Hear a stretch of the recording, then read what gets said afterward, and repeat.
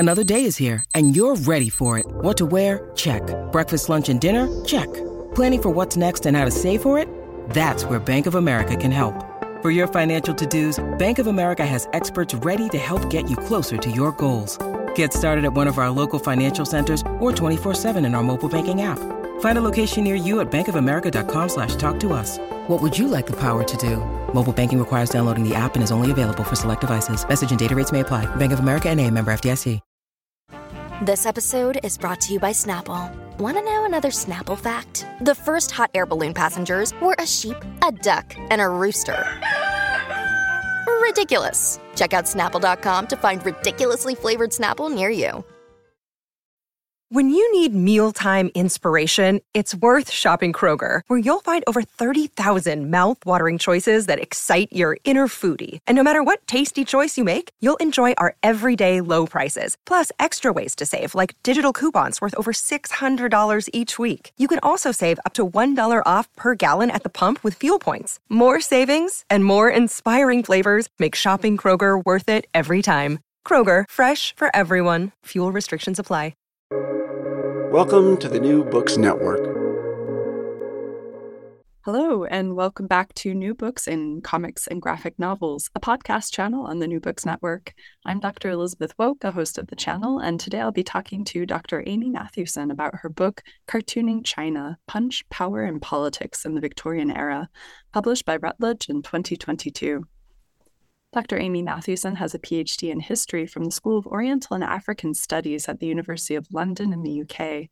Dr. Matthewson is a historian interested in representation through visual and material culture, in particular, the ways in which China and Chinese communities were understood by Western nations in the late 19th and 20th centuries, with particular interest in Britain's relationship with China. She's currently teaching history at the University of Iceland and loving it. Cartooning China, Punch, Power, and Politics in the Victorian Era explores the series of cartoons of China and the Chinese that were published in the popular British satirical magazine Punch over a 60-year period from 1841 to 1901. Filled with political metaphors and racial stereotypes, these illustrations served as a powerful tool in both reflecting and shaping notions and attitudes towards China at a tumultuous time in Sino-British history. A close reading of both the visual and textual satires in Punch reveals how a section of British society visualized and negotiated with China, as well as Britain's position in the global community.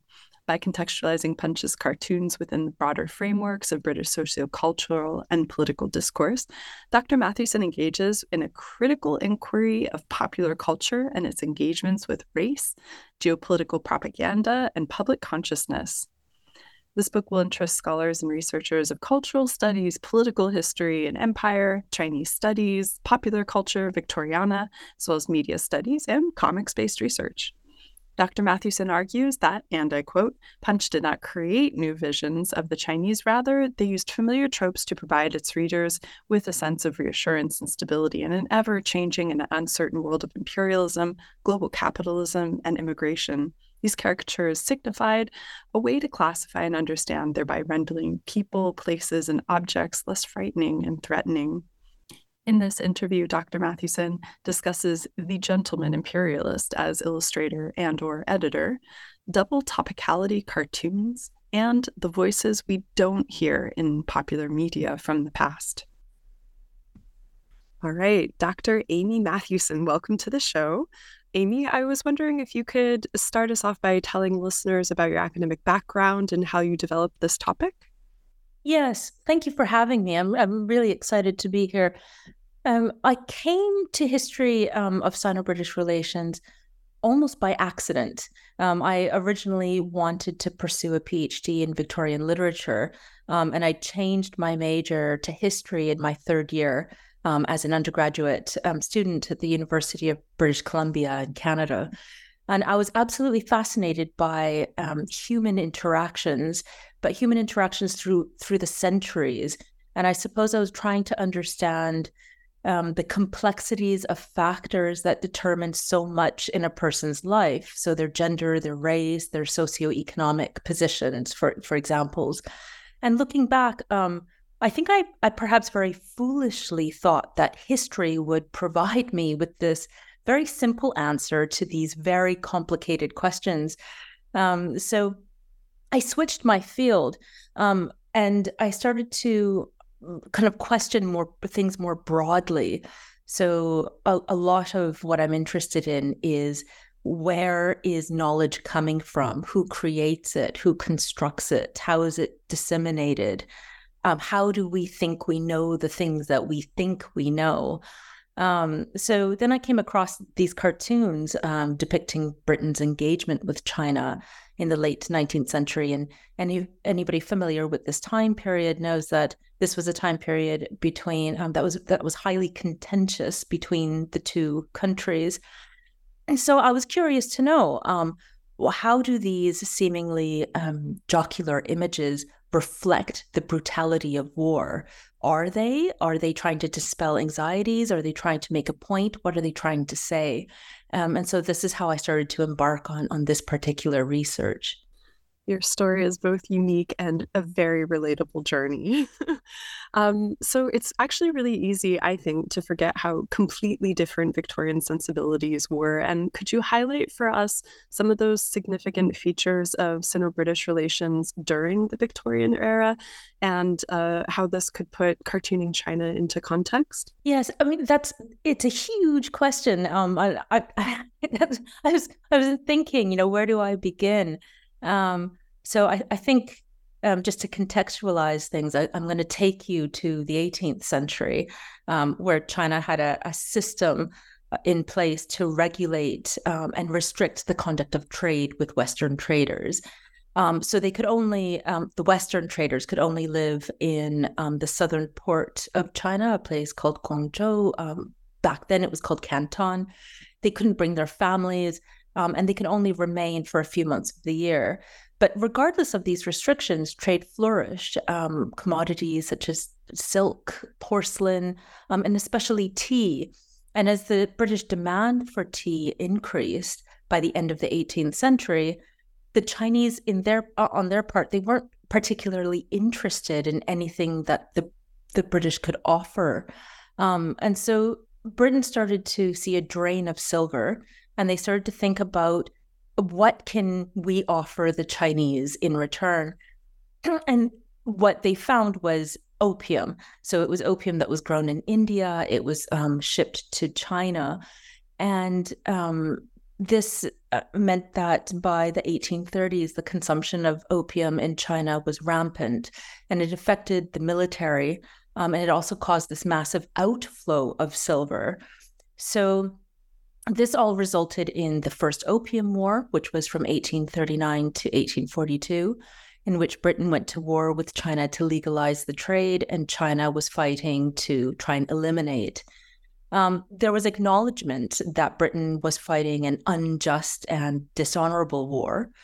Britain won the war, as things were still not settled to their satisfaction. So a second Opium War ensued from 1856 to 1860. And what I found particularly interesting in Punch was the narrative in the magazine in the First Opium War was very sympathetic to China. And it was by the end of the Second Opium War. So we're seeing a shift in perceptions from 1860. And while the images itself changed relatively little, the familiar tropes continued to be used.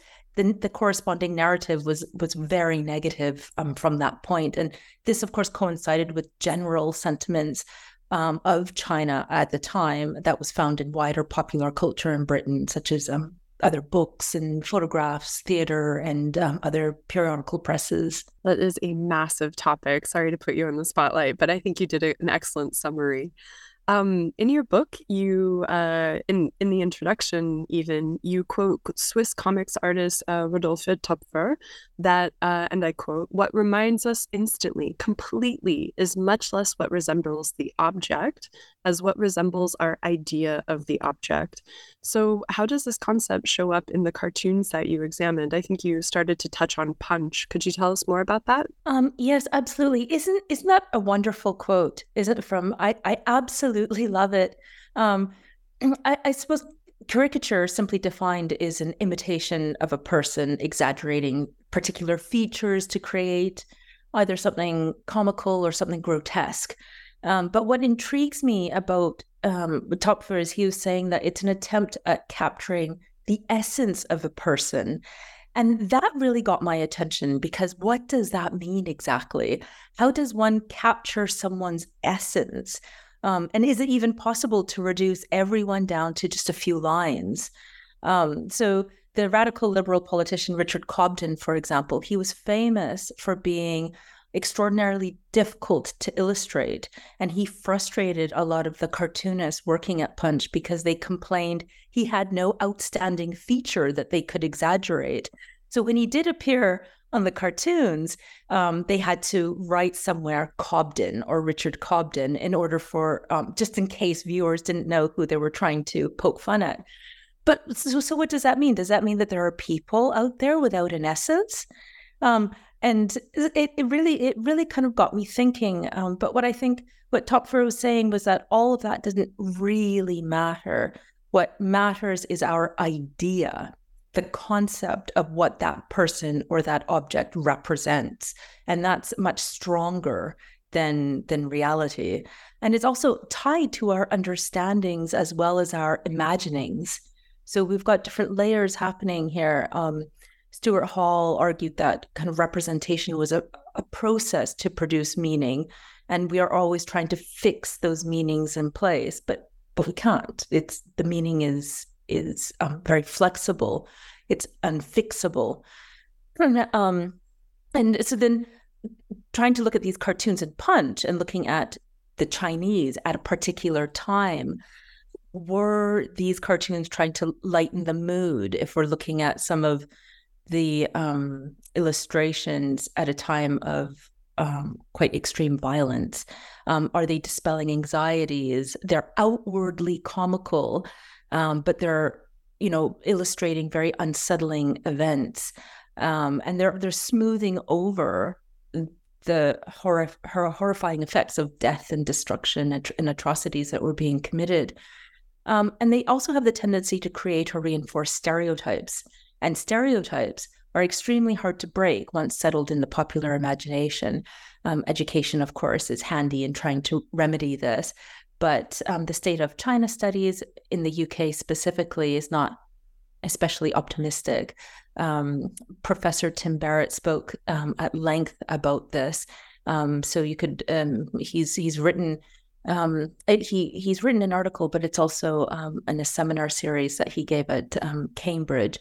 And his article is titled China in British Education. And he traces the pattern of failure in China studies from the 19th century. So he gives quite a good glimpse of the field of China studies in the UK. And I really appreciate your methodology paying so much attention to the people behind these things. And you dedicate a larger portion of the book exploring the people behind the content of Punch. I was shocked to see William Makepeace Thackeray illustrates also. It took me a few minutes to be like, really? Among many other examples. And who do you think are the best examples of these personalities influencing the printed content? That's an excellent question. Each of the editors set their own tone to the magazine. So I'd be hard pressed to decide on the editor that put their stamp that lingered on for decades after the editor had left. I suppose for me, it was the images that actually captivated me. And for many in the Victorian period, it was the images that captivated them as well. So John Tenniel, for example, I think a lot of people may know him as the original artist for Alice in Wonderland. And he was the chief cartoonist at Punch. And interestingly, he declared himself to have absolutely no interest in politics whatsoever. And yet some of his political cartoons were the most politically charged. So as an example, his 1857 cartoon that was entitled The British Lion's Vengeance on the Bengal Tiger. It's a response to the rebellion that was happening in India. And it's a very powerful depiction as well. It shows this British lion kind of emerging from the fields and pouncing on a Bengal tiger who's about to rip apart a kind of a young woman clutching a baby. And it's an extremely powerful image. And the Illustrated London News commented on the popularity of this image by saying that every Victorian household had one. So it just kind of it's a testament to the popularity of these cartoons.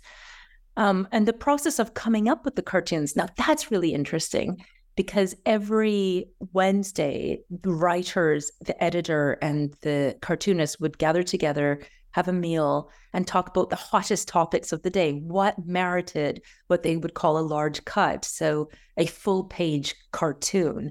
And it had to be the hottest topic.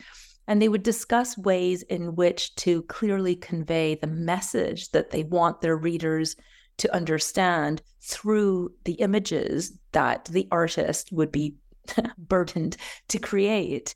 And I can only imagine how difficult that would be. But I also envision a room full of men shouting ideas on topics of what it is that they want their topic to be illustrated. They think that their ideas are the best.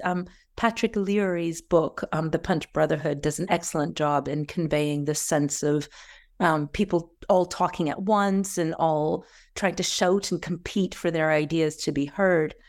But it was Tenniel who exerted a strong influence over the kind of the cartooning direction.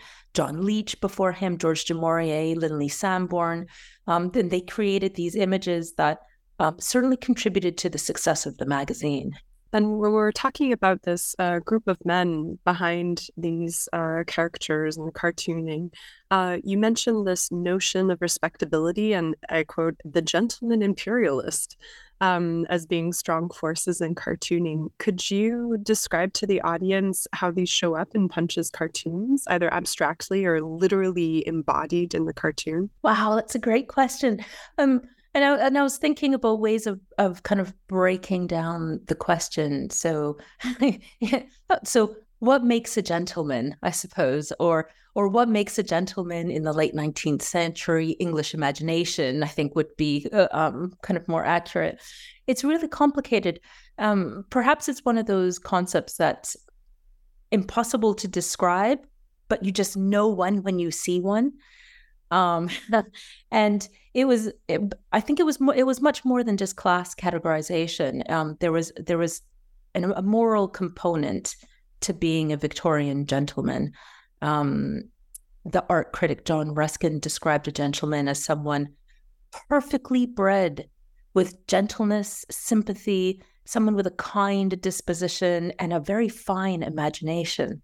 So there was much debate on what does that mean exactly. And there's a wonderful satirical television show called Porterhouse Blues. Now, this is dated from 1987. It's free on YouTube if anyone's interested in seeing it. It's rather dated, but the central character is a man named Scullion. He was head porter at a fictitious college in Cambridge, and he had his own idea of what constituted a gentleman. And it was someone of a particular class who was educated in kind of these elite public schools. And in this satirical comedy, it's somebody with a dubious character. So again, you've got all these different notions of what constitutes a gentleman, and perhaps because of all the contradictions that are found in Victorian literature, the definition is maybe it was a self-reflective process that people were trying to come up with what it meant. For Punch, who was a gentleman at the magazine? I mean, if we take the moral component, one could essentially argue that Douglas Jerrold, he was relentless on his attacks on various institutions, and he continued his campaign against a host of British social ills and poverty, the appalling working conditions of impoverished seamstresses, for example.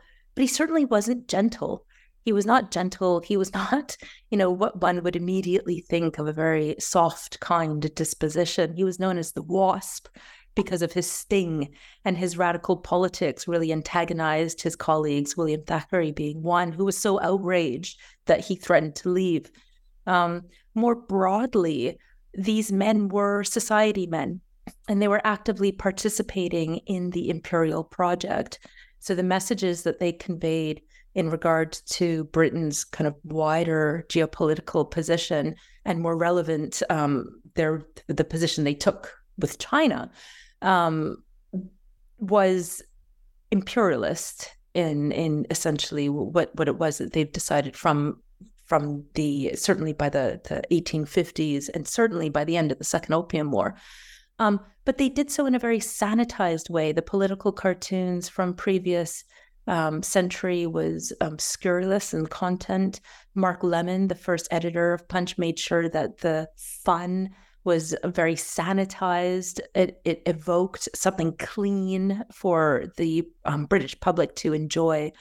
So I suppose I'm going to worm my way out of this very complicated question and say, Punch, the mascot, Punch as a magazine, as an entity, was a gentleman, and he certainly coincided with imperialist sentiments. All right, thank you. I think you touched on a lot of really important factors there. And I'd like to build on this because you're mentioning also the sanitized images. And in your book, you also say, and I'm going to quote you directly, the magazine's cartoons with their razor-sharp humor often cut both ways, and it can be difficult to discern exactly who is the target of the joke and who receives sympathy. Furthermore, the word cut accurately reflects the broader environment in which these cartoons arose. And this is a very interesting tightrope for people to try to walk. Can you explain a bit more, in addition to the sanitization, why this ambiguity was essential in the case of China? It was, I think this kind of double topicality cartoon, which was what Punch was so famous for, it was really fascinating because the message was very clear, although they would be tackling two very different topics, sometimes of events happening in two very separate countries with very different political situations. And they illustrated what was happening in such a way that the audience could immediately understand. Because like all jokes, if you have to stop and explain the joke, then the joke is lost. So these Wednesday dinners, I suppose, are really important. It was a gathering. The men came together. They would choose the hottest topic of the day, that the headlines in the press, in particular the Times newspaper, and they would gravitate towards these topics because they wanted something that was in the forefront of the public consciousness, public imagination. And by focusing on these kind of the hottest topics of the day, the message in the cartoon would be familiar to a very wide audience, but it could be lost on the modern day audience because topics changed, events change. So I just think it was just very brilliantly done in terms of what it was. But did they mean for it to be ambiguous? I'm not sure. They were very careful that their message would be clearly conveyed. So perhaps that ambiguity is less so what their intentions were and more so how the audience is now reading it. But they were just very, very witty and very well done. And could I ask you to go back and define that double topicality cartoon? I thought that was a really interesting concept. Yes. So it would be two things happening at once. So if there was something happening in China, let's say the Qing court fled and they've left, but there's also, something happening in South Africa. They would take the event in South Africa, if there was someone fleeing in South Africa and someone fleeing in China, and they would put the two together and make one comment on, but I mean, these are very different political situations that are happening, and yet they've combined everything so that it looks like one topic, but actually it's two topics that are merging together. And what is your process? Sorry, I'm loving your answers, and I want to poke a little bit more at that. What's your process as a contemporary or today's historian recovering or reconstructing those contemporary references that they must be so diverse and in some cases completely disjointed? The double topicality, I mean, it's interesting because essentially what that encouraged me to do was not just know my topic area, which is China, but to also dig into global politics and look at different countries, because Punch was referring to these different countries. And in order to really fully understand what it was that they were trying to say, I needed to understand what was happening at the time. So it did actually expand my scope in order to understand the cartoons, but it gave me, I think, kind of a wider and richer understanding of the Victorian world and I suppose the British Empire more broadly.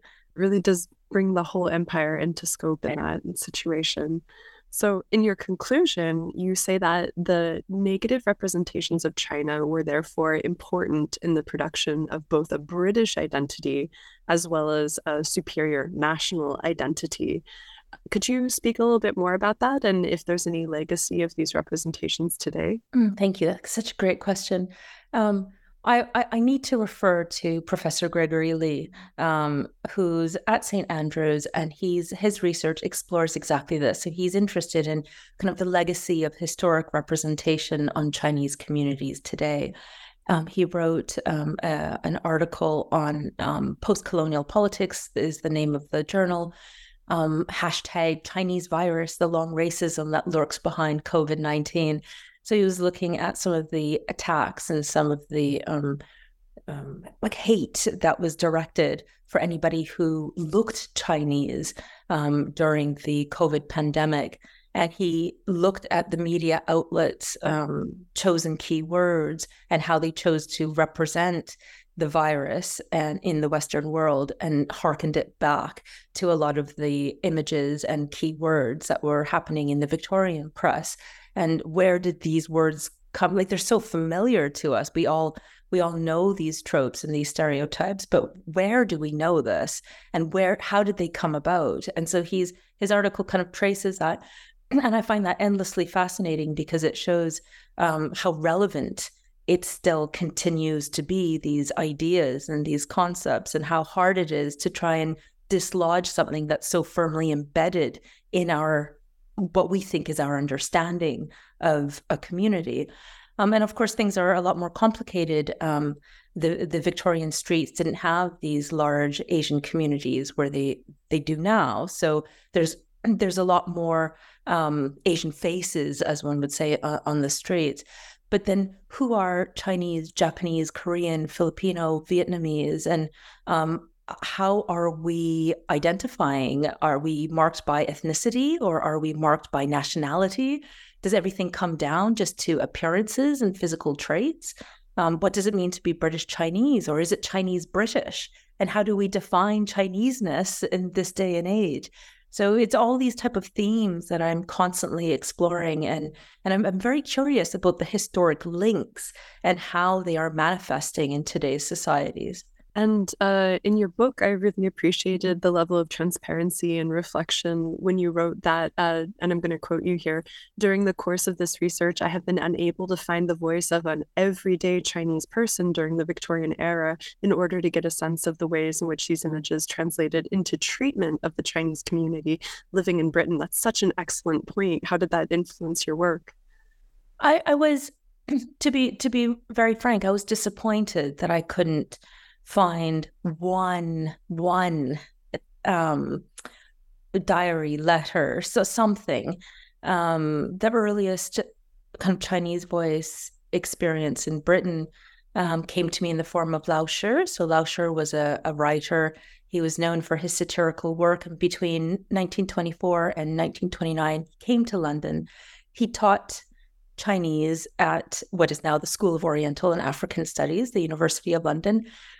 And his experience was articulated in a book called Mr. Ma and Son. It's translated, so it reaches a wide audience. But it is a novel, and it's not an autobiography. But it does draw on his experiences living and working in 1920s London. So Anne Wichard has written about this in her book, Lauscher in London. And another Chinese voice is that of Zhang Yi. So he came to London. He also taught Chinese, also at the same university. And he came in the 1930s, and he's known for what was then quite popular books called the Silent Traveler books. He was a writer, he was a poet, he was an artist, and he moved in British intellectual circles. There's a really excellent book that's just come out called Zhang Yi and His Circle. It's an edited volume by Paul Bevan and Wichard and Da Zheng. So as you may have noted, though, these are works dated the early 20th century. My period is the late 19th century. So does that mean that the experiences were the same? Were they similar? These are educated Chinese men coming to London. Some of the Chinese that were coming in the late 19th century were transient seamen who may have been illiterate. So the situation was really different. Also, the environment was different. Britain was recovering from the First World War. There was the negative impacts of the Great Depression.